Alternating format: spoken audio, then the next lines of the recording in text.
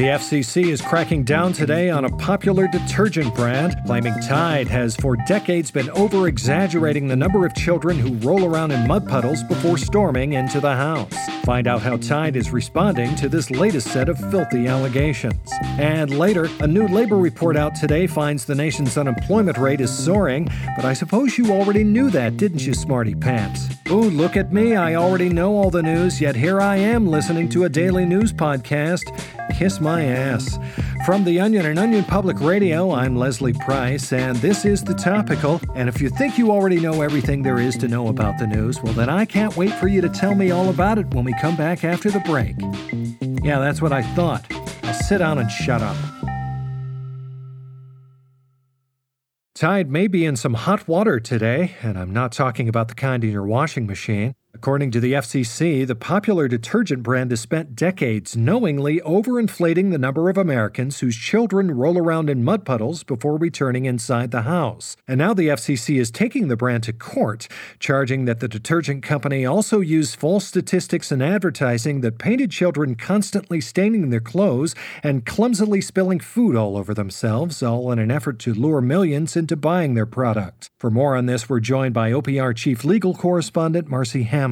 Marcy, what can you tell us about this pending lawsuit between the FCC and Tide? Hi, Leslie. Well, the lawsuit argues that the detergent company knowingly tricked the public into believing hard-to-clean messes and spills were a daily occurrence that would ruin parents' lives without the help of Tide's fast-acting stain-removing power. The FCC says this false narrative created a climate of scarcity in which consumers felt compelled to stockpile as many Tide products as possible to prepare for the looming threat of their children spilling a jug of cranberry juice or squeezing ketchup all over their perfectly white jumper. So give us some numbers here. Were they inflating certain instances more than others? Well, the FCC did outline some specifics. For example, they alleged that Tide made consumers believe dirty wet dogs shake themselves all over a family's Sunday best at a 78% rate, when the actual number only hovers around 7%. Ooh. The same goes for instances of kids getting into chocolate syrup squirting fights while wearing brand new clothes and dumping bowls of SpaghettiOs on their heads during dinner.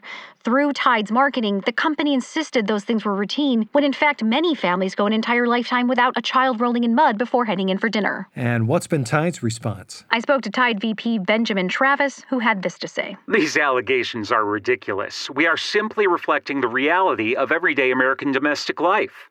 Just this morning, my kid dropped a can of red paint all over his khakis, stuffed chalky black coal in his t-shirt pocket, and then proceeded to play a soccer game with his friends in a landfill. Thankfully, Tide's new Turbo Clean technology was able to remove all the stains with only one simple wash. Okay, so they're downright denying all allegations? For the most part, yes, although they did cop to one thing, the fact that they haven't done enough to alert Americans that adults can also suffer from the same dirty messes and spills their children can. Wow, defiant. How are the consumers feeling? Well, I spoke to one longtime Tide customer, Leanne Sellers, who expressed her frustration with the company. I've been a loyal Tide customer for a long time. I bought out every spray, pen, and pod they ever had. I've been terrified for years, just waiting for the day when my son would smear his finger paints all over his newly cleaned bedspread. But now that he's 35 and living on his own, it seems increasingly unlikely that this day is ever going to come. But I'm still out the thousands of dollars I spent on Tide products. I feel totally misled by this corporation. I want all those days waiting for my son to run into the living room covered in slop and shit back. Wow. So what are the chances Tide will face any consequences? So far, Congress has already demanded the company include a professional actor fake dirt disclaimer on all promotional materials, and they're considering a bill that would force Tide to run an equal number of advertisements showing kids just hanging out at home and not getting into messes. And do you believe the lawsuit will be successful? Well, it's hard to say, Leslie, but it's certainly possible. Remember, there is precedent since about 5 years ago when Bounty was forced to pay a $6.5 million settlement for grossly exaggerating the amount of blue liquid the average American is likely to ever come into contact with. That's true. Well, we'll be sure to check back with you on this, Marcy. That's OPR's Marcy Hammond. Back in a moment.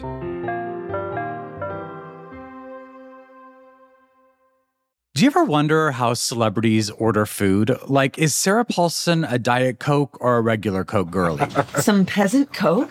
No. Or how does Sofia Vergara order a pizza? No tomatoes. I cannot eat tomatoes. Yes. Are you cool with mushrooms? Not really.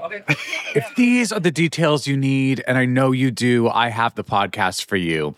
I'm Jesse Tyler Ferguson, and on my podcast, Dinner's on Me, I take some notable friends of mine out to dinners in Los Angeles and New York City.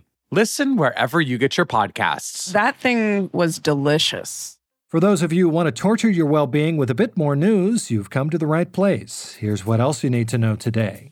Despite a serious lack of funding, NASA is once again looking to expand their knowledge of the universe, announcing today they'll be launching a new paparazzo rover into Beverly Hills to search for signs of salacious celebrity life. NASA scientists are hopeful that photographic evidence of drunken confrontations with bouncers and secret kisses between exes could prove quite lucrative with organizations like TMZ. And a new health report out today has found that eating raw uranium could potentially increase your risk of colorectal cancer. I know the older I get, the more helpful I found it to cut raw uranium out of my diet entirely. And a new study out today has found that Auld Lang Syne is in fact a good enough song to be belted out on other occasions too, though the Scottish standard has long been thought to only be sufficient enough to sing on New Year's Eve. Researchers at Emory University concluded that it's actually a great song to sing at the top of your lungs on other joyous occasions too, like St. Patrick's Day or a baptism, or even if you're just excited that an episode of a podcast is over. That'll do it for today's episode of The Topical. Thanks to our sound engineers and editors for taking a moment from their daily 10-hour smoke breaks to make this episode possible. If you enjoyed today's news, don't forget to subscribe to The Topical wherever you get your podcast. And if you don't, that's fine too, because our team of 19-year-old hackers in Estonia will just hack into your phone and download the podcast for you anyway. So get on it now if you'd rather avoid having some teen named Archim get up all into your personal information, because once he gets a hold of it, that's for you and Archim to sort out. Thanks for listening to The Topical. We'll see you next time.